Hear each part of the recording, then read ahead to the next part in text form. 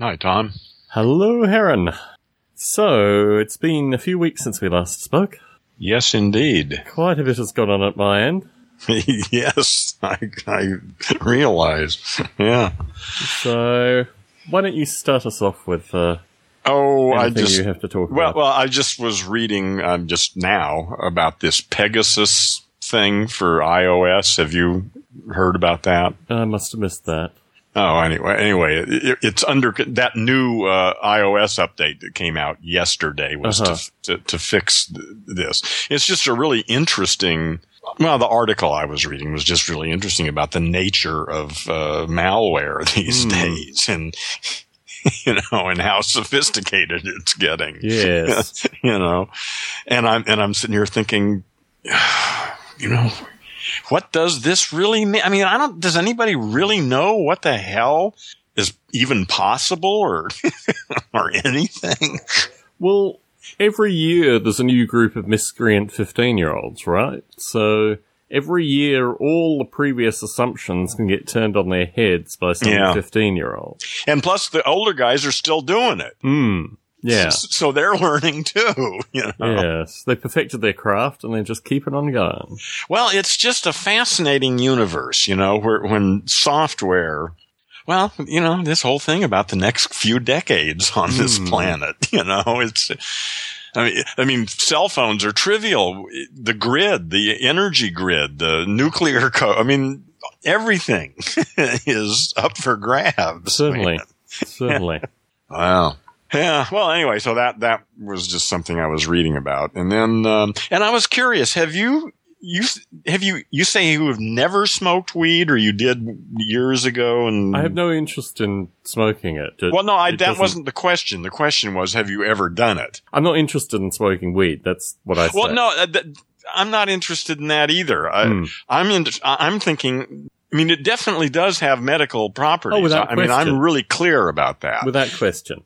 Yeah, and I'm thinking, have you tried it for these migraines? Everybody's chemistry is so different. The fact that I'm immune to various things, Yes.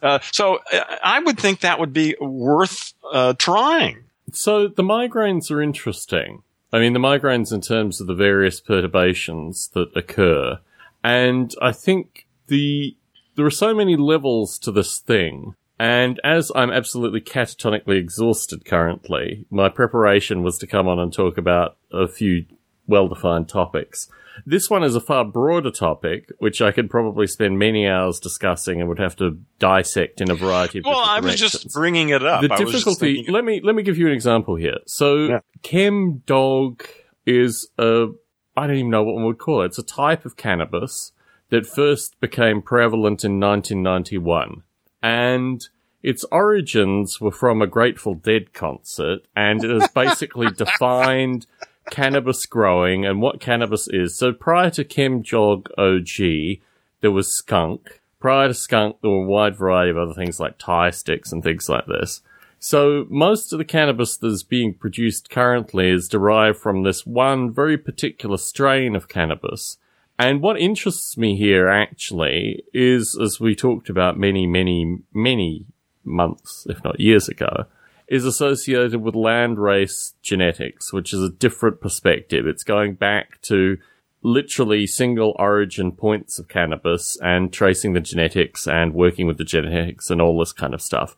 So my perspective is that the cannabis that is sold currently is of a very particular, very well selected by a small group of deadheads and has been marketed accordingly. This is not in any way the breadth of cannabis. And the things that interest me associated with cannabis specifically relate to heavy dosage psychedelics in terms of a very particular kind of exploration. And the genetics of this are based on these landrace strains. So ChemDog OG is wonderful for the dispensaries because you can get papaya flavored and blueberry flavored and all this kind of stuff. And that clearly is for one particular market. But what interests me here is the broader phylomated genetics associated with a plant that is very, very poorly medically understood. No, you're absolutely right. Yeah. That's a completely different. That's not what I asked you about. I'm not I understand. interested in I'm smoking completely cannabis. in agreement with you there. Okay. You know? My interest is in exploring the genetic possibilities associated with this plant. See, I was assuming your interest would be in eliminating the migraines. The migraines are multi-component based. So, for example, when I went on vacation, the migraines almost completely subsided. Interesting. And that tells you something very definitive. Sure as hell does, doesn't medical it? cannabis Yes. in order to explain. Okay? Really, they just disappeared completely. Yes. Okay. Well, yeah, still that's a real hint. I still had some of the visual glaucoma-like effects, but not the migraine parts. So I realized very clearly, in fact, this past week has been so much about doing things in order to try and work out how to get out of this migraine-inducing environment that I find myself in. Yeah. So my perspective is, cannabis is fascinating.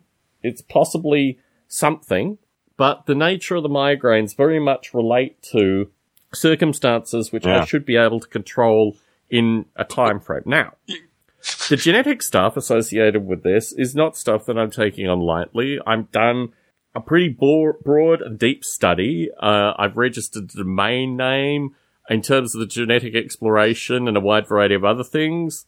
That's all good work. I agree with that. I think that's really important. And when that needs to manifest itself into something, it'll manifest itself into something. But it's not manifesting itself into anything. No, it's basic research at this point. Well, it's slightly more than basic research, but it's actually very fascinating, and that's another podcast. Yeah, well, it's a worthy scientific endeavor for sure. My perspective is, and I've had correspondence with a few of our listeners associated with this, that the optimum way to consume cannabis is not to smoke it. It's to process it and take it in some oral form. And in that light, that all remains to be seen. That's the research that needs to be done.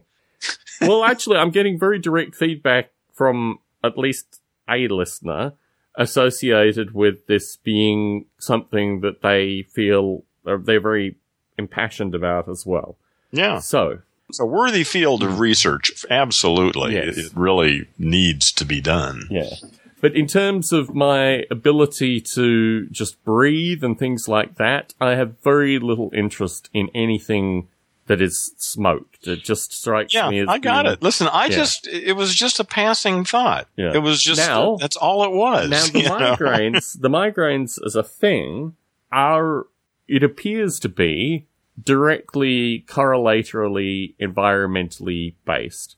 And the medicines that I'm taking currently for them are associated with tricking my body, for want of a better term, that I'm not in the circumstances that I'm in. The simple answer to this is to change the circumstances that I'm in. Well, there's a whole world of possibilities open. But the thing that has demonstrated itself to me. No, that's pretty significant. You're absolutely right. I mean, that's a real. Of course, again, that's just one more piece of data. That's. I mean, that isn't the final answer on all this stuff. That's just another piece of information. Pretty interesting piece of data there. Oh, it's a damned interesting one. I agree with you completely. And certainly when I share it, but that doesn't mean there aren't other components. When I share it with medical professionals, the immediate response is, well, you know what to do. And I said, yes, I know what to do. Yes. So, yes. Yeah. I'm relatively... The concerns associated with the migraines are multi-layered because I already suffer from a variety of side effects of the medication that I'm currently taking. Oh, yeah. That's awful. Yeah. And I'm mindful also, certainly particularly with my current professional position, which might be some causal relation to any of this, but, that I need to have certain abilities which I just have to have in the next few, years or what have you. And in the no, that's your story. I mean, you don't need that, but you've decided that that's what you need. Well, my perspective is I have tried a multiplicity of solutions associated with a variety of factors, and you're right, but it's a story that is very instrumental associated with my ability it's your story. To do a variety of things. With the data that I'm presented, I think it's a pretty good summation of the circumstances and also the general. I mean, for example, the reason that we haven't been able to record. I mean, last Friday I was working until literally I dropped, and then started working again Saturday morning. Yeah. I mean, my perspective is that this ability... You don't need to make excuses. I understand. I'm not making excuses. I'm explaining to you that actually, you know, these I don't know how you survive that environment, frankly. Like I say, I couldn't. That's why I left, because it would have killed me. Yeah. You know, I simply am not built for that, you know. However, one piece of information that I wanted to provide for you, which I think is very interesting and relates to the potential, at least for Noble Ape in the near future, whether that's part of your, I'm not sure if you're still interested in your programmable baby things. Yes. Yes. The infant. I would just call it infant, right? Oh, because I like iBaby. I know. Just because it's so fucking trite. Certain members of the audience find it particularly freaky. But anyway. So... Really, what else would you call it but iBaby? Yes. Well, infant, right? Infant has an I in it. You know, I don't really. Anyway. Maybe, you know, like American Indians, they gave their, or some tribes gave people just sort of initial names, and then the people chose their own name later on. You know, so maybe we'll let iBaby come up with something. Yes, well, I guess my name would be Protesteth Too Much with Cats or something like that. Yes. Anyway, returning to this idea, Bob Mottram, a man that I have met, a man that I have a lot of faith in, his good work, is leaving Manchester, returning to Northern Yorkshire, and may have some time to develop Noble Ape. Or some aspect of Noble Ape, which he is yet to define. But certainly he's very interested in the stuff that I've been discussing both on and off this podcast, in Short Funk and on this podcast, associated with the problem of a programming language that enables demonstrable learning. Like a neural network programming language that's not based in neural networks. What do you mean by a programming language? Literally a written language that has some form that is humanly intelligible in some regard. Actually, it doesn't necessarily have to be humanly intelligible. But I mean, a language. I mean, usually when I think of computer languages, they're designed. Well, I'm not sure what they're designed for. That's an interesting philosophical problem, isn't it? Yeah. Now that I think about it, what the hell is a computer program, you know? Bob Mottram is interested in exploring this space as well, but he's also interested in exploring it through a variety of different techniques. So my perspective is it would be absolutely wonderful if Bob could return to the Noble Ape development. I cannot be a disinterested party here. I clearly am interested in him returning to the Noble Ape development. He might find other things to do with his time, but if he would return to Noble Ape, I think it could certainly give some interesting aspects that you could then utilize for your particular stuff as well. Well, that's, you know, what I need is what people, I mean, this is really a huge project and requiring expertise in areas none of which I have, except for a certain narrow part of the language side of it. You know, but instantiating that into a program that runs on my computer that is my iBaby. Well, for infants, it starts with learning the sounds. I mean, that's already been fairly well established. I mean, before they're we even... had this discussion last time we talked about this associated with...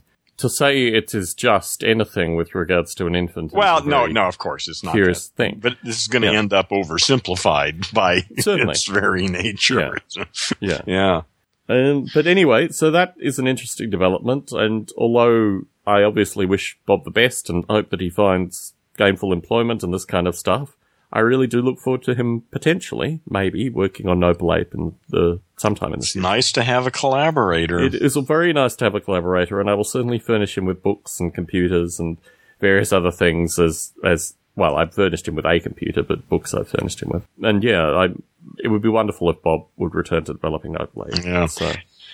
Well, so the question that I have then is, I need to find several collaborators in order to bring this thing into existence. So I'm trying to figure out just exactly how many people in what areas do I need? Well, what's interesting is that Bob primarily writes for Linux, which is what he uses. The audio component in Noble Ape is platform independent because it's frequency and AIFF file based. And it's relatively easy to connect, like, audio in, audio out to either Linux or Mac. I'm not sure about the other operating systems. So you then have the need for someone who could do probably at most about 20 hours of work. Well, no, I'm not even concerned with that kind of. I'm just trying to figure out what kind of people do I need? Well, ideally, you need someone who can program on some platform.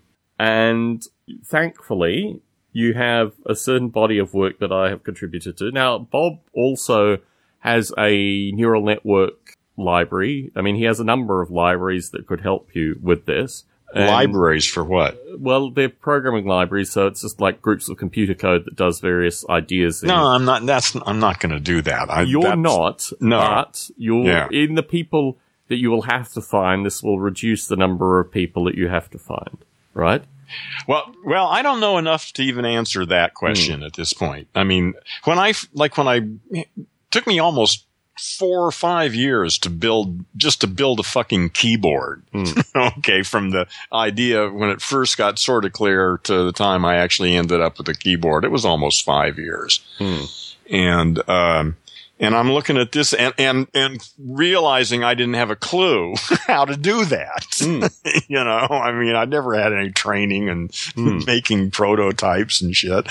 So, I mean, it took me a long time to figure out who I needed and then to find them, you know, and then to raise the money to pay them. And, you know, anyway, this iBaby thing really interests me. You know, I mean, I think there's something doable that hasn't been done before. And I think I want to do it. I'm not sure. The thing is, but I don't even know how to get started. It was the same with back in the keyboard. You know, what are the parts? Obviously sound is amazing. The ability to analyze sound and detect patterns. What I'm saying is that with the software that both Bob and I have written, you have that in many different forms. What you need is a collaborator. Really, honestly, if it was done over a period of months, I could probably or years. This could take no, but I'm just talking about preparing the software. I mean, really, it would take me probably a couple of weekends at most to get this stuff together to connect all the various back-end pieces with the audio in and out. And probably far less than that, actually. Well, you're talking about just the mechanics of getting the sound in. What about the analysis of the files? Let me say, again. In a different way, perhaps. Within Noble Ape, there are different ways that you could do this. Within Bob's independent software that he's written, there are different independent ways you could do this, or you could combine this. And again, to do what? You're saying both analyze the audio and then create both pattern matching, pattern recognition, pattern You've already got that. Yes. Okay. That's very interesting. Yeah. So you can have a mic hooked up to this thing, or it can just access a YouTube video and listen and record. What is it? Record the sound and then? No. It could do it through just AIFF files easily. That's the easiest way, where it would take AIFF files as input and output its own AIFF. What about real-time audio? Could do it real-time as well. Okay, that's really an important part of this thing, that I'd be able to talk to it. Is the 2 weekends worth, maybe even probably less than 2 weekends. Okay, so it's not a monumental task, though. Not at all. Okay, well, that's very interesting. In fact, honestly, I think I'd probably, in one way or another, have archived versions of software that did it. I did this professionally for a company called Digital Theatre Systems in 2006 in terms of real-time audio analysis and processing. And back then, I think maybe the Mac OS X input-output sound stuff for real-time is just the same, or it's at least comparable. Yeah. It's not a huge programming effort. Okay, yeah. Well, that's... Okay.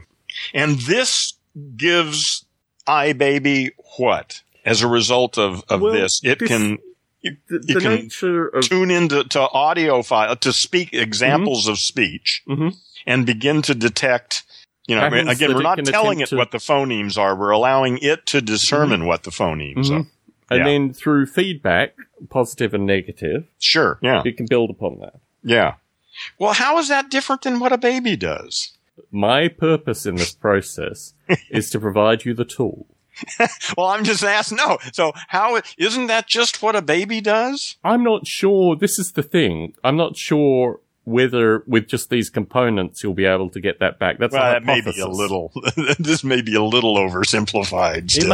It may be. Yeah. But it's usually something that appears oversimplified plus some other thing, and we have yet to determine what the other thing is. Well, part of what I was realizing, is that it needs to have a body, and so obviously the computer becomes its body.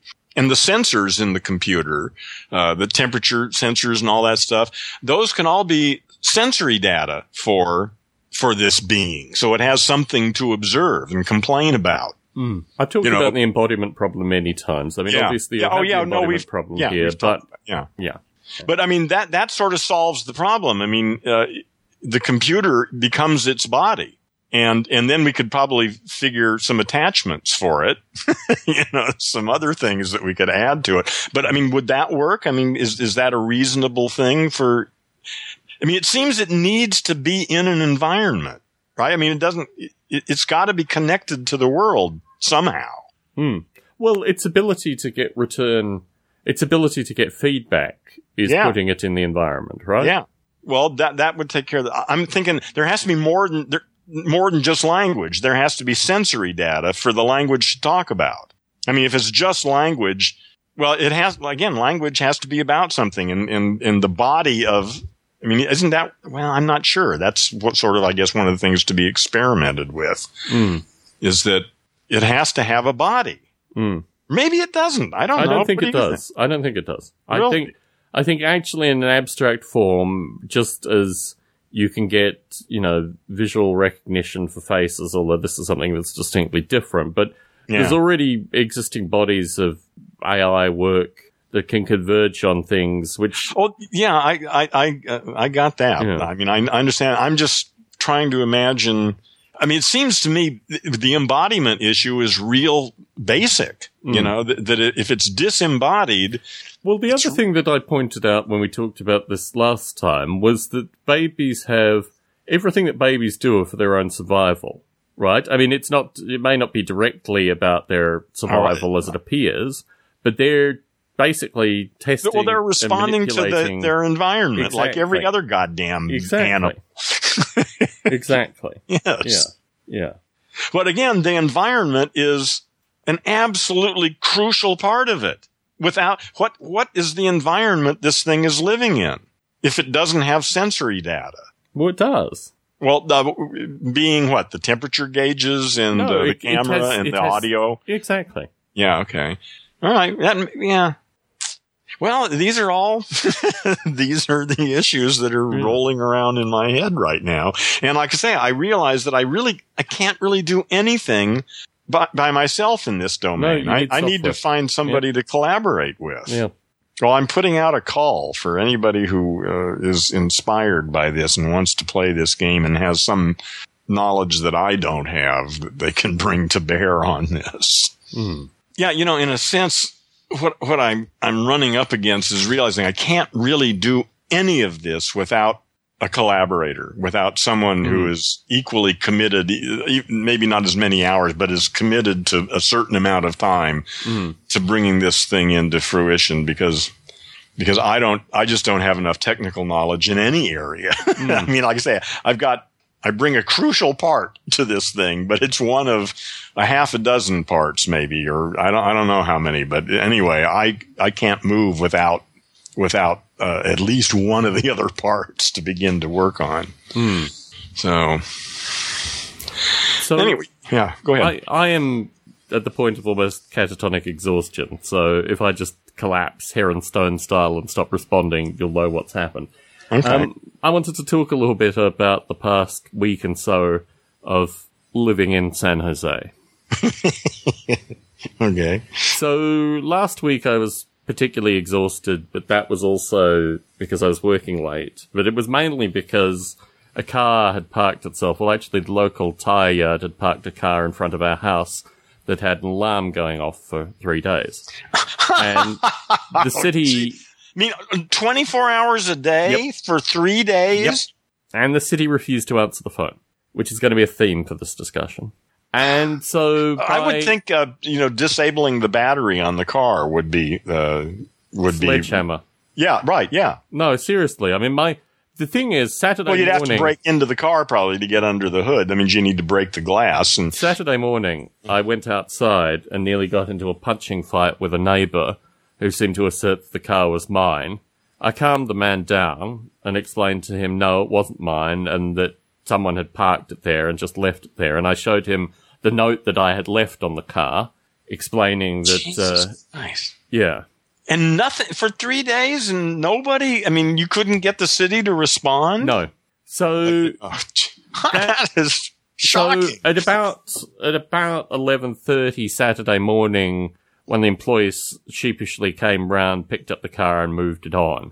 Unfortunately, he didn't get into fisticuffs with the neighbour or anything like that. He just moved. Surprised the battery lasted that long. Well, when I say it was going off continuously, it went off. It stopped for about 5 to 10 minutes, and then it would start again, typically for 3 to 5 minutes, and then it would stop again, and then it would start again, and then it would stop again. All right, but it was okay. Again. I gotcha. Yeah, it might as well have been going continuously. Well, no, you're right. Every 5 minutes or 10, every hour. It would have made recording Stone Ape absolutely impossible as well. So even if I could record, I wouldn't have been able to. So anyway, that was that. And I started to try and correspond with our local representative, who didn't correspond with me, associated with why doesn't the city start... Why can't we work with the city to deal with these kind of basic problems? Because they don't give a shit. Exactly.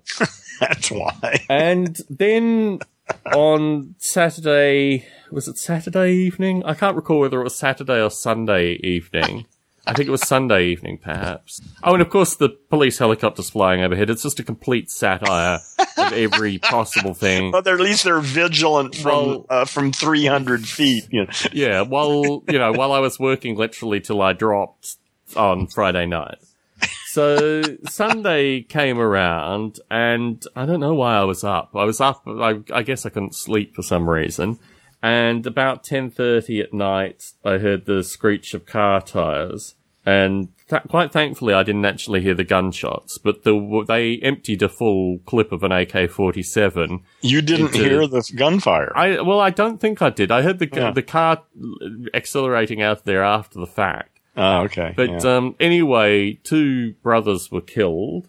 This is a block and a half from my house. It's comfortable, less than probably a minute and a half walking distance. I mean, it's too easy to get there. So that was Sunday night. Monday morning, there was an additional shooting, and I thought this is just beyond ridiculous. And as I'm a community leader, I thought, let me see if I can get a meeting with the mayor, because quite frankly, they're doing nothing, and it's just insane. It's more than insane. And it's America. The level of institutional corruption. I mean, I've learned things about the police in the past week that are really very fascinating. The first thing is that the police, when they come to our neighborhood, don't live in our neighborhood. They live in the affluent areas. And what I thought initially is these people are just so corrupt. It's like Goodfellas, they spent the money from the heist and they live in the affluent areas, even though they're supposed to be making, 90 to 110,000 a year.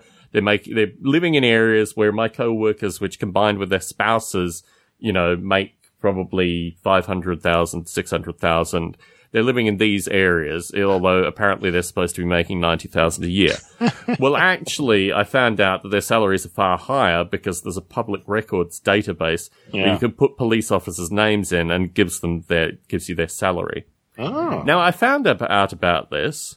Because so how much do police officers... You're talking about police officers who drive around in cars? The sergeants... Or are you talking about detectives? The sergeants that have met with us as the community earn between $250,000 and $330,000 a year. How many people like that are there on the San Jose Police Department that make that much money? I would say there are probably in the order of 60 or 70.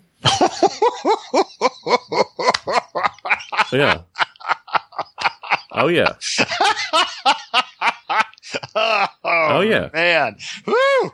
And the reason I know this, now let's take a few days step back in time here. Oh, Tom man. actually last Friday, working from home, went out to eat his pho, which I eat periodically, Vietnamese noodle soup, delicious stuff. And walking home, I noticed a house in the neighborhood on the corner that was fortified. I haven't really noticed this house before because it's a relatively thin house. But while I was walking past it, I stopped and the occupants of the house exited from an automatic gate that opened. And these people were driving, I think, a high-end Mercedes. And I thought, these people look like high-end drug dealers. So we fast forward, I think, to Tuesday. And there was a police operation called Gang of Thrones. And Operation Gang of Thrones I read about that. netted 38 people and an alligator. Yes. And the alligator... And a cop, yes. And the alligator actually lived in the house that the drug dealers came out of. So when they collected the alligator, they put a little notice on the door saying that this had been a case of animal cruelty, and they captured the alligator and photographed it. So Snappy, as I call him, Snappy the alligator, is, a neighborhood sensation now. And because he's being used as police evidence, I guess eventually he'll have to be returned to the local zoo. There is a local zoo, and my hope is that's where he's going to go. But through Operation Gang of Thrones, a number of people in the community realized that the only way we're going to solve the problem in this community is with the federal government. Now, 2, maybe 3 months ago, I met with my local council member representative in the park. Funnily enough, the park where the guy was beaten up with a gang with baseball bats. But that was the park that I met him in. And he said then that they could get access to federal funds, but they weren't going to because this wasn't Detroit. No. Now we fast forward to the double shooting and Snappy's capture in Gang of Thrones, and the city announced that they were going to call a state of emergency because everything is just completely going to shit. Yes. So over this whole week, I have been trying to get a meeting with the mayor and a meeting with City Hall, and it turns out that I also today went to City Hall, had a meeting not with the mayor, but the mayor's advisor, and also the head of the Gang Prevention Task Force. Now, well, that's probably far better. The mayor doesn't know shit, exactly. Probably. No, the mayor's just a wanker. And quite frankly, I'm here because of the mayor. The mayor put in a truck route on the street that I live in, and the former owners of this house spent 5 years fighting the truck route and then just decided to get the hell out. So that's why I'm here, because the previous owners didn't want to live here anymore. So, we fast forward to today, where Tom goes... That's not a good recommendation to ever buy anything. No. Well, of course you find this out all after the fact, right? I went into the mayor's office today. It's a beautiful office. It's got an amazing view. I posted the view on Facebook. It's high above the city, looking down like any, Mount Olympus, yes. Yeah, well, any evil, anti-hero is going to live high above the city so he can look down and laugh maniacally. That's right. That's right. It all plays itself together. Anyway, so I went there today and I met the head of the what is it called? It's called the Mayor's Gang Prevention Task Force. And here's where it gets really interesting. Mayor's Gang Prevention Task Force. Ooh, that sounds effective. Exactly. So anyway, I met this fellow and the mayor's representative today. Now, these are two of the, if you could imagine Santa Claus in a public official form, these two gentlemen are round-faced and jolly, very jovial, very easygoing. Really, genuinely... I think they have one of those in every city council. We got a Santa Claus down here, too. Yeah. Genuinely well, there were two of them here. One was younger than the other. And very, very polite and nice people. But when I put to them that they need to come clean about the fact that the Gang Prevention Task Force is about telling kids to stay out of gangs, which is what it is. That's exactly what it is. I found that out today. This Gang Prevention Task Force. How do they go about telling them? You can't even believe this thing, Heron. There are so many layers of bullshit on this thing. And the terrible thing is that they're really charming men. You're in their company. They're fucking language monkeys, man. They're brain damaged language monkeys. What the fuck do you expect? Well, in parallel to this, my council member, who is absolutely useless, has not done a thing. He didn't help with me getting into the mayor's office.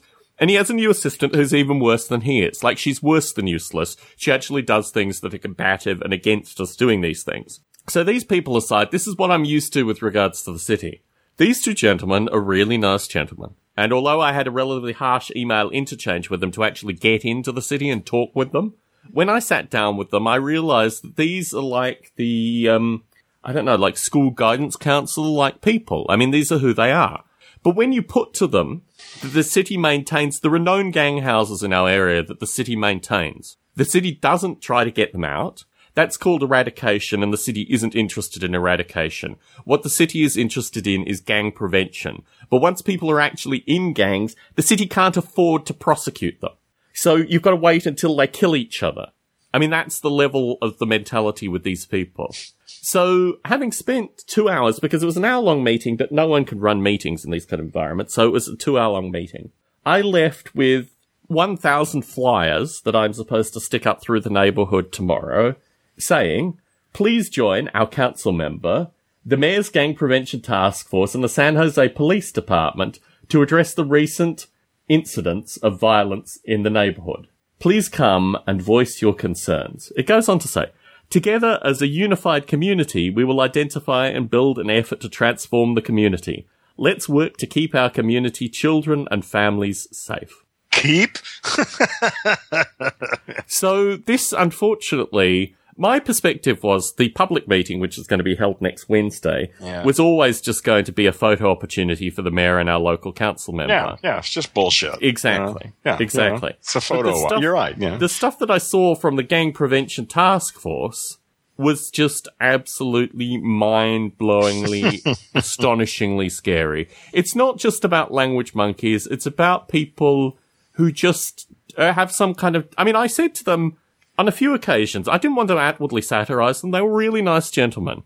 But I certainly came there with a particular perspective, and I wanted to let them know perfectly clearly that we're not baking cupcakes and taking them around to the local gang houses because they're part of our community and we feel good about them. Which seems to be the way the city wants to deal with the situation. I mean, this thing is beyond extraordinary, and it's beyond disturbing, and quite frankly, when you look at a means of curing my migraines, dealing with this kind of bullshit by getting the fuck out. Yeah, I agree. It will actually, demonstrably... That may be, that may be then we can talk about right cannabis potentially in the future. But let's just deal with the problems that are at hand. No, I agree. Have you put your house on the market yet, or what? So here's what we are doing. Firstly, we are dramatically downscaling. Unfortunately, the cats are one object that we have to dramatically downscale if we want to move into an apartment. We've got to work on that. But we're dramatically downscaling. We're ramping up savings, which is particularly boring, but we're doing all the things. My perspective is, without me in this community, a few things wouldn't have happened this week. No, you made some. You did what you did, man. You had your effect. And I don't have to deal with this. Oh.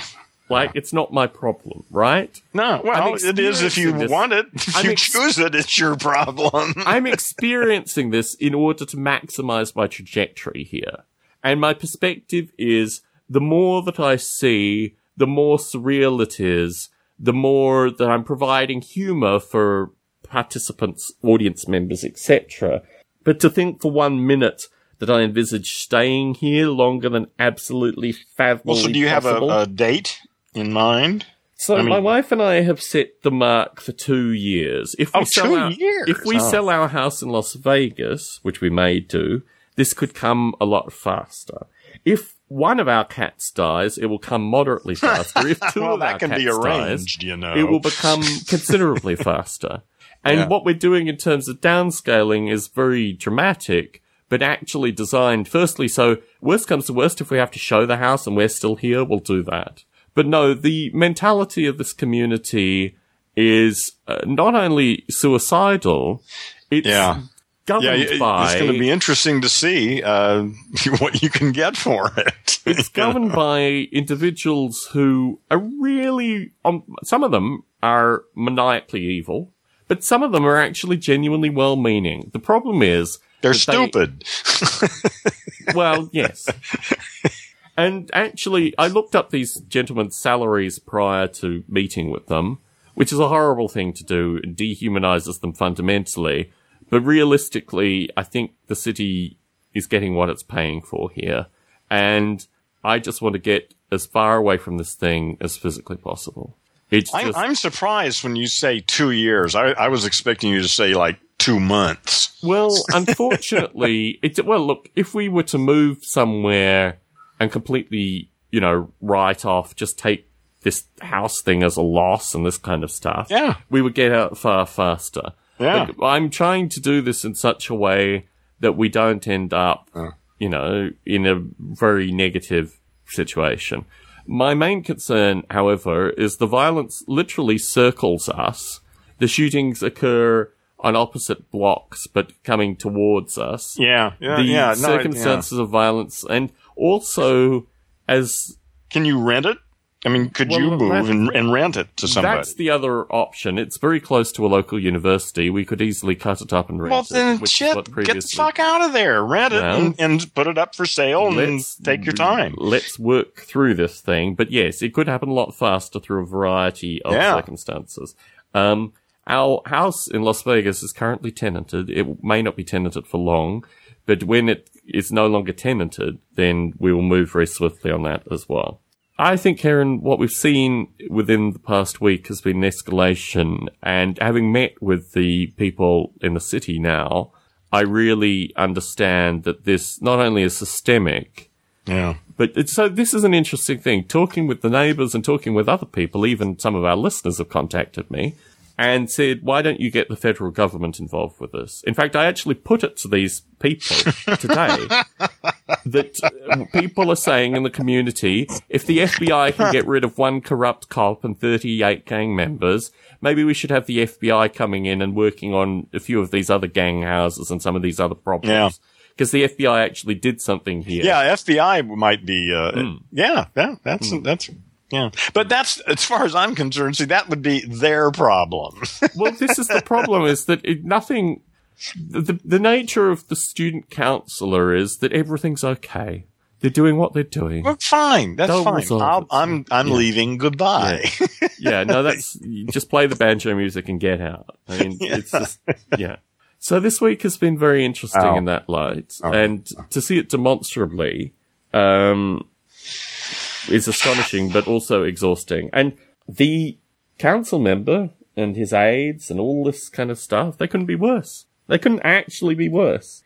If they'd not communicated, they would have been more helpful than the way they communicated and what they didn't do. Yeah. And of course, the aide sends an email just as we're about to go into the meeting saying, well, I'm sorry I can't make this meeting, but it's wonderful that you've been able to organise this, Tom. Yeah. Yes, it's wonderful. Yeah. And I mean, honestly, there was another community member, another community leader that attended the meeting with me, and she thought it was a very productive and insightful meeting. And actually, she got angry with these people as well. So, I'm going to be handing out flyers tomorrow. Well, see, I gave up on humanity many, many years ago, so you can't get too much sympathy from me. I'm not interested in sympathy. My view is that this whole thing is beyond surreal, but it is actually a parody of what happens in particular areas. California is a good example of this. It's a foresight of what's coming. Yeah. I mean, things are getting weirder faster. And that process has been continuing for thousands of years, but it's really peaking now. Robert Anton Wilson, Terence McKenna, these are the foremost scholars associated with this phenomenon. No, it comes from catastrophe theory, comes from all sorts of places in physics. Well, that's where they get it from. Well, whatever. Anyway, it's quite clear that it's not, I mean, the word normal just isn't applicable anymore. It's not ever going to be normal Well, it will once we get, I think my sense is once we get past this, whatever it is we're going through, that it will stabilize. But between now and then, what we're going to see is accelerating weirdness. My highlight of the meeting in the mayor's office was the mayor's advisor talking about Pokemon Go. The Pokemon Go actually was a crime facilitator because it had lures within the game. And he explained this to me in great detail because he's explained this to his 10-year-old son. That a It has what? It has crime lures. potential? Yes, because it has lures built into the game. So people can place lures in physical space, which is why the bad guys are placing lures in dark alleyways and luring in an people alley somewhere behind the market. Yeah. And Joe, cute Pokemon Go player. Yeah. Well, that is something that probably someone should be, if they're so stupid to fall for that, then, there ought to be some warnings. That could be a problem. Mm. I mean, for stupid people, it would, Yes. Yeah.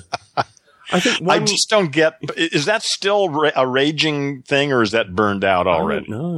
I don't know. But it was in the context of the Bat Gang. The Bat Gang is a group of 4 or 5 gentlemen with baseball bats that jump out of a car and beat up standard walkers, usually men, always men, in fact. I mean, and what is this? I've not heard of this before. So in our area, there is a gang of 4 or 5 men. Oh, okay. In a van. Oh, and they're known now. They've been busy. They've hospitalized 8 people in our neighborhood. And really, over what period of time? 3 weeks. 3 weeks, 8 people? Yeah. Holy shit. And this is all how close to your house? The park that I can see through my window across the street. Well, they always do it at the park? Corner. No, they don't, thankfully. They did it initially at the park, and then they just do it on street corners and wherever stuff. they find The last time they did it Tuesday morning, 10 a.m. on a busy street. So they pulled up, yeah, jumped out of a car, beat a guy up. Designate, I mean, do these victims have something in common? They you see, here's where it gets interesting. The local media isn't covering it. The police aren't covering it. The way we get this information are through random neighbors that will post on this Nextdoor website associated with either them observing this occurring or them knowing someone who has been beaten up. I've approached the local newspaper through the week and said, why aren't you covering this? Yeah. And I gave them 2 locations, 2 times, and, beatings. Yeah. And said, why isn't this being covered? This is a gang. There's nothing in the San Jose whatever Mercury about News. this stuff. No. I emailed them to say, start writing about it. Yeah. Because after you hospitalize 8 people. Yeah, that's outrageous. And talking to the... Well, clearly, this is being suppressed. This isn't the kind of thing that just gets overlooked. Oh, my perspective is actually, it's very difficult to get... I told you we don't have a plotter. So there's no way of actually finding out about crime. Well, I mean, the police department does, but they don't publish it. Well, I mean, the Gang of Thrones policeman is charged with 5 offences associated with using police information. Yeah. So he must be able to get to it somehow in order to get those 5 charges. But yeah, the lawlessness in this area is just uncharitable. It's shocking, yeah. Yeah. And it's not going to get better. Honestly, I don't see any scenario in which it's actually going to get better. Yeah. So the issue then becomes, well, what the fuck am I going to do now? But this is what concerns me associated with delivering these leaflets tomorrow. In fact, I've appealed to people in the community to come out and say hello and at least keep me in visual check. Because if I'm walking around the neighborhood for 3-4 hours delivering leaflets, that looks like the Bat Gang's prime MO. Yeah. I mean, I'm going to keep my cell phones on me and just, Facebook. Yeah, that's right. You don't want to get singled out as a troublemaker. No. Actually, see, I wouldn't even be playing this game at all. Yeah. I would be maintaining a very low profile and looking for a way to scram the fuck out of there. That's how I would approach this whole thing.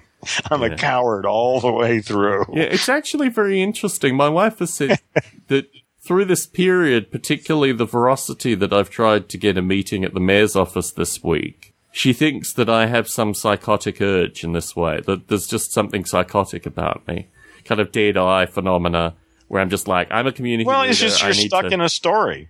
Well, it's interesting actually because my perspective is that these organizations are so not catered. They're so poorly designed in terms of actually reacting in you know, so. Well, like I say, the system is collapsing. I don't see any, I mean, that seems so simple. I don't get that isn't clear. The whole fucking system is coming apart. I'm seeing it. Yeah. I give evidence, testified. I mean, this is the purpose of this discussion. Yeah, right? yeah. Well, yeah. But I mean, that's significant, though, is that 30, when I was a kid, you know, boy, I mean, the world has changed since then. You know, the illusion of reality, you know, was pretty strong 50 years ago. Yes. But it's practically gone now. Yeah. You know, it's nobody knows shit anymore. You can't count on anything. You don't know what the fuck is going on, you know, and that's for the ones who are paying attention. Yeah. So that's been my week, Heron, and I'm ready to curl up into a ball and just disappear. Yeah. Well, I can, Well, then it's your choice. You know, well, my perspective is. If my role is as a narrator of curious things, to come into the middle of a gang war in a town that has no policing, there were so many surreal moments today, though, Heron. I mean, for example, I pointed out to them that I work in a different city. It's a very affluent city, but a different city. And in getting to that city, I pass many San Jose police officers, but they are only ever in the affluent areas. They don't come to these areas. They don't live here. They don't patrol here. The head of the gang task force tried to say to me that actually our area was getting more police. But by the time the mayor's guy came in, and I repeated that, the mayor's guy looked at me and said, "Who told you that?" with a look of disgust on his face. And I kind of nudged and pointed towards the gang task force guy. And the mayor's guy said, "That's not the case. There aren't police in your area." I said, "That's our observation as well." What it shows is actually that we were told a whole bunch of misinformation. So, yeah. Well, like I say, exactly. If you choose to play this game, my perspective is actually that the Stone Ape listeners here, I've had a number of requests associated with just describing what has gone on in the past week or so, and that is my opportunity to do it this evening. No, it's fascinating. Like I say, it's a... Well, it just shows you what a chicken, I guess, I am. Because years and years ago. I think about this because I've had a kind of chest infection through the week as well. My wife's currently not particularly well. The reason I can curl up here and disappear is because I'm in the spare bedroom and I'm going to sleep in here tonight because my wife's not well. But I reflect on every time we talk about this, you always say, well, I'm remarkably healthy. You don't really interact with a lot of people in your life. I mean, you go into the newspaper, I guess. No, I'm a hermit. People. But yeah, when you actually go out there and meet the language monkeys face to face, that's when you get exposed to their obnoxious diseases and stuff as well. So. I hadn't thought about that. You're right. Exactly. So I'm certainly feeling a bit of that currently as well. Oh, I had never considered. Well, that'll be interesting because my sense is, I may not have to do it publicly. I'm still holding out to do everything online. So. Yes. But still, but that's a whole different thing. I mean, it's a controlled environment. When I'm dealing with, other unknown language monkeys, is usually pretty much under my conditions. Otherwise, I wouldn't put myself in that position. Yes. Refill your wine glass. I've got one final topic and then I'm going to have to call it a night. Okay, hang on. Have I ever told you how much I really like these wine glasses? Yeah, that's a topic that you occasionally It's been a while, I think. Yes. Saturday, after I'd finished doing my work from Friday and finished the Saturday-related stuff, my wife and I agreed that we had to get the fuck out of the neighbourhood. And we'd both been subject to the alarm ongoing from the car. Oh, yeah, that's a good reason to get out. And we went to Menlo. Was it Menlo Park or Palo Alto? I think it might have been Palo Alto. And we went to I went to a second-hand bookstore. My wife went to a spice shop that she likes in the area. And I went to a second-hand bookstore. And I fortuitously found a book called Behind Enemy Lines, World War II Allied and Axis Propaganda. And it is a collection of leaflets that I guess were dropped on Allied and Axis soldiers. And they are absolutely fascinating. I bet. Are you going to be posting some of them? I actually could. I could take photographs and scan them, and I could do a variety of things. Yeah, you could put some of them up, some of the more interesting ones. That would be... Well, here's where it gets very interesting. The German ones, which are obviously written in English for the Allies, are absolutely fascinating.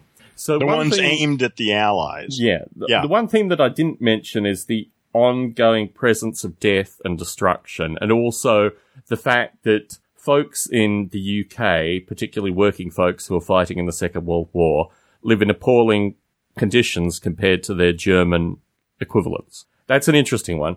But the thing that really fascinated me was the German propagandists' use of nudity. A lot of the things have naked women in them, because I think they realize that soldiers on the front lines are probably going to keep photos of naked women. And the theme... Brilliant marketing. That's right. They can ignore the text. Exactly. Yeah. The theme of these cards is that the GIs, womenfolk, either the Brits or in some cases the Americans that are actually fighting, the womenfolk that they've left behind are sleeping with other men. And this is done in every possible way, in a variety of different cards, a variety of different things. The other thing that they use, which is fascinating, is how well the Germans treat their prisoners of war. And they have photos of American GIs that have been captured eating big bowls of ice cream with buxom nurses and all this kind of stuff. Like surrendering is really the better option than continuing to fight the Germans. Ciao. Exactly. And this struck me as just absolutely fascinating propaganda. And was any of this effective?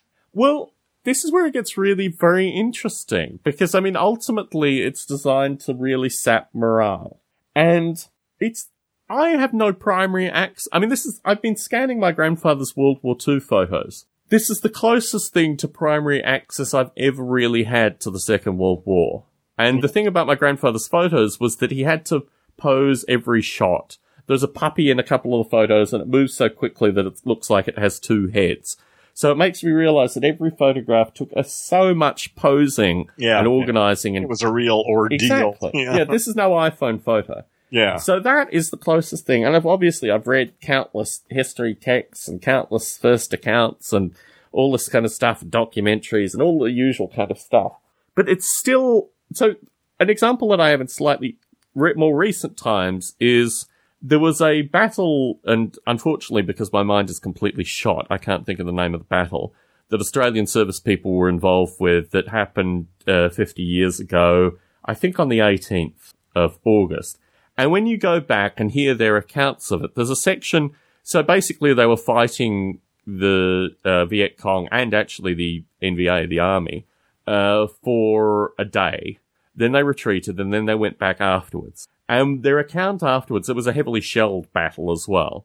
Their account afterwards is finding 2 Australians that were still alive. No one talks about at all the possibility that they also could have found some Vietnamese that were still alive through this period. But it's clear that that is a very definite possibility that just isn't talked about. And of course they went in with armored personnel carriers and things like that. You know.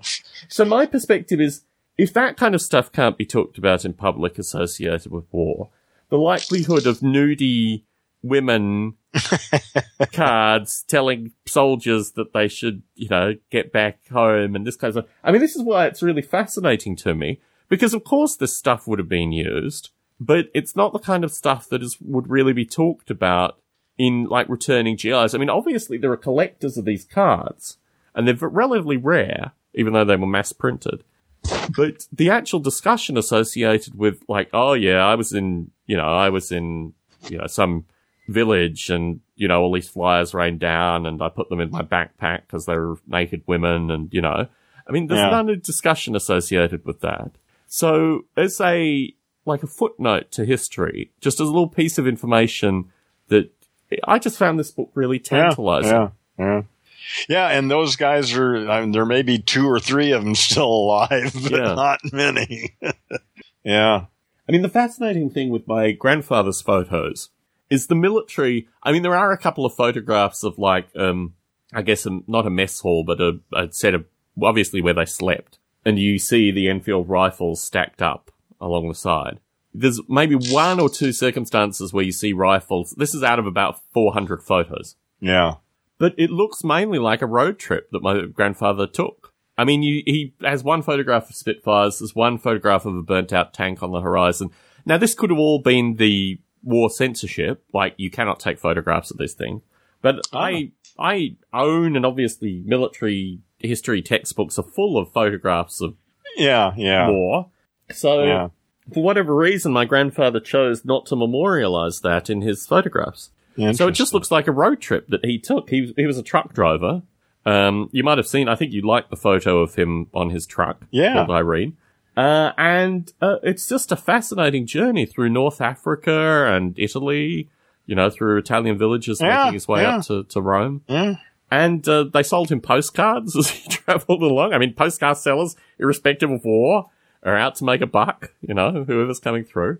And it was just a really fascinating account of the period of time that, you know, my grandfather had in his life.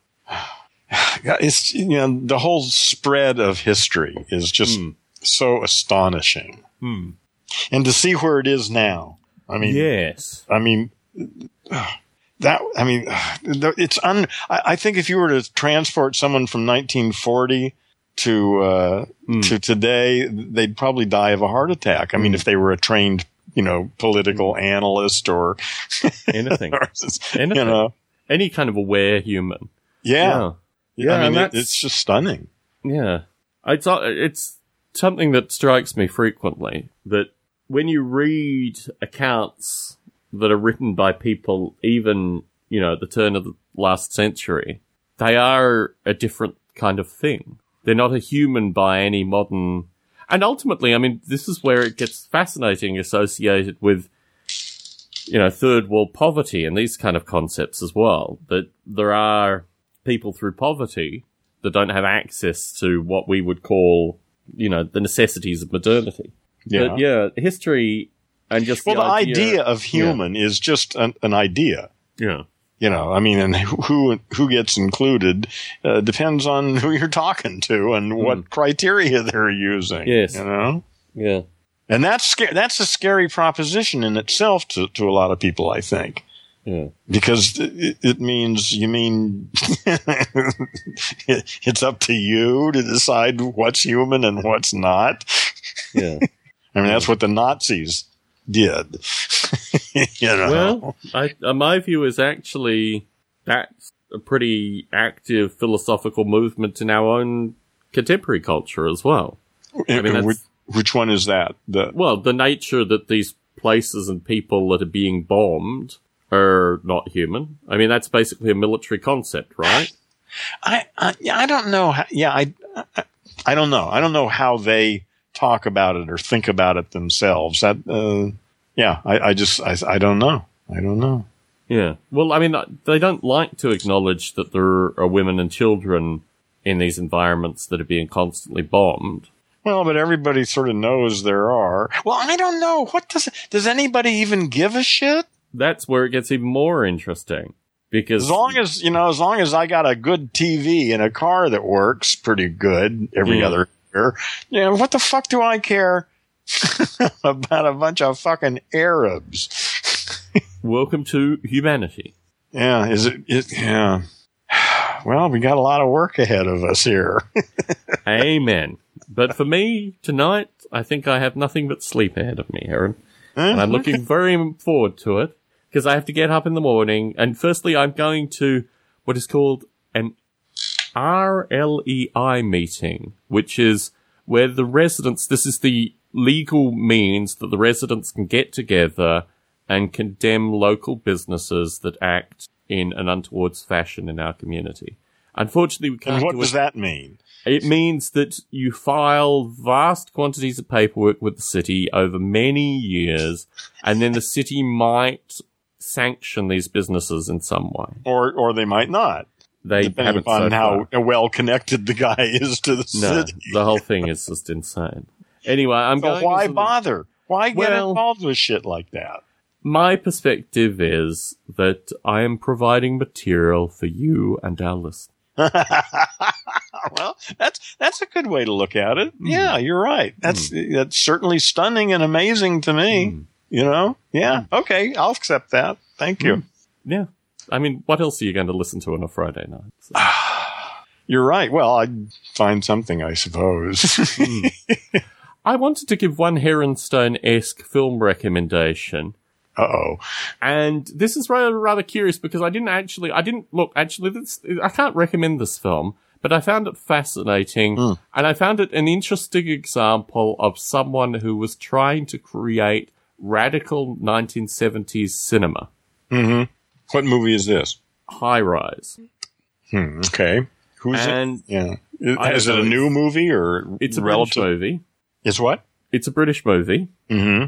I found it almost unwatchable. That's a good recommendation, yes. But I think the alternative was Lobster, which I know you've watched, or High Rise, and I thought... What did you think of Lobster? I haven't watched it yet. Oh, this was the alternative, so I watched High Rise. At some stage, I will watch Lobster. I'm still... My spiritual advisor and I are still trying to work out how we can get to Sausage Party. I'm not sure if you've gotten Sausage Party. No, I haven't. I have not much interest in seeing that. So. Well, apparently, it's a movie worth seeing.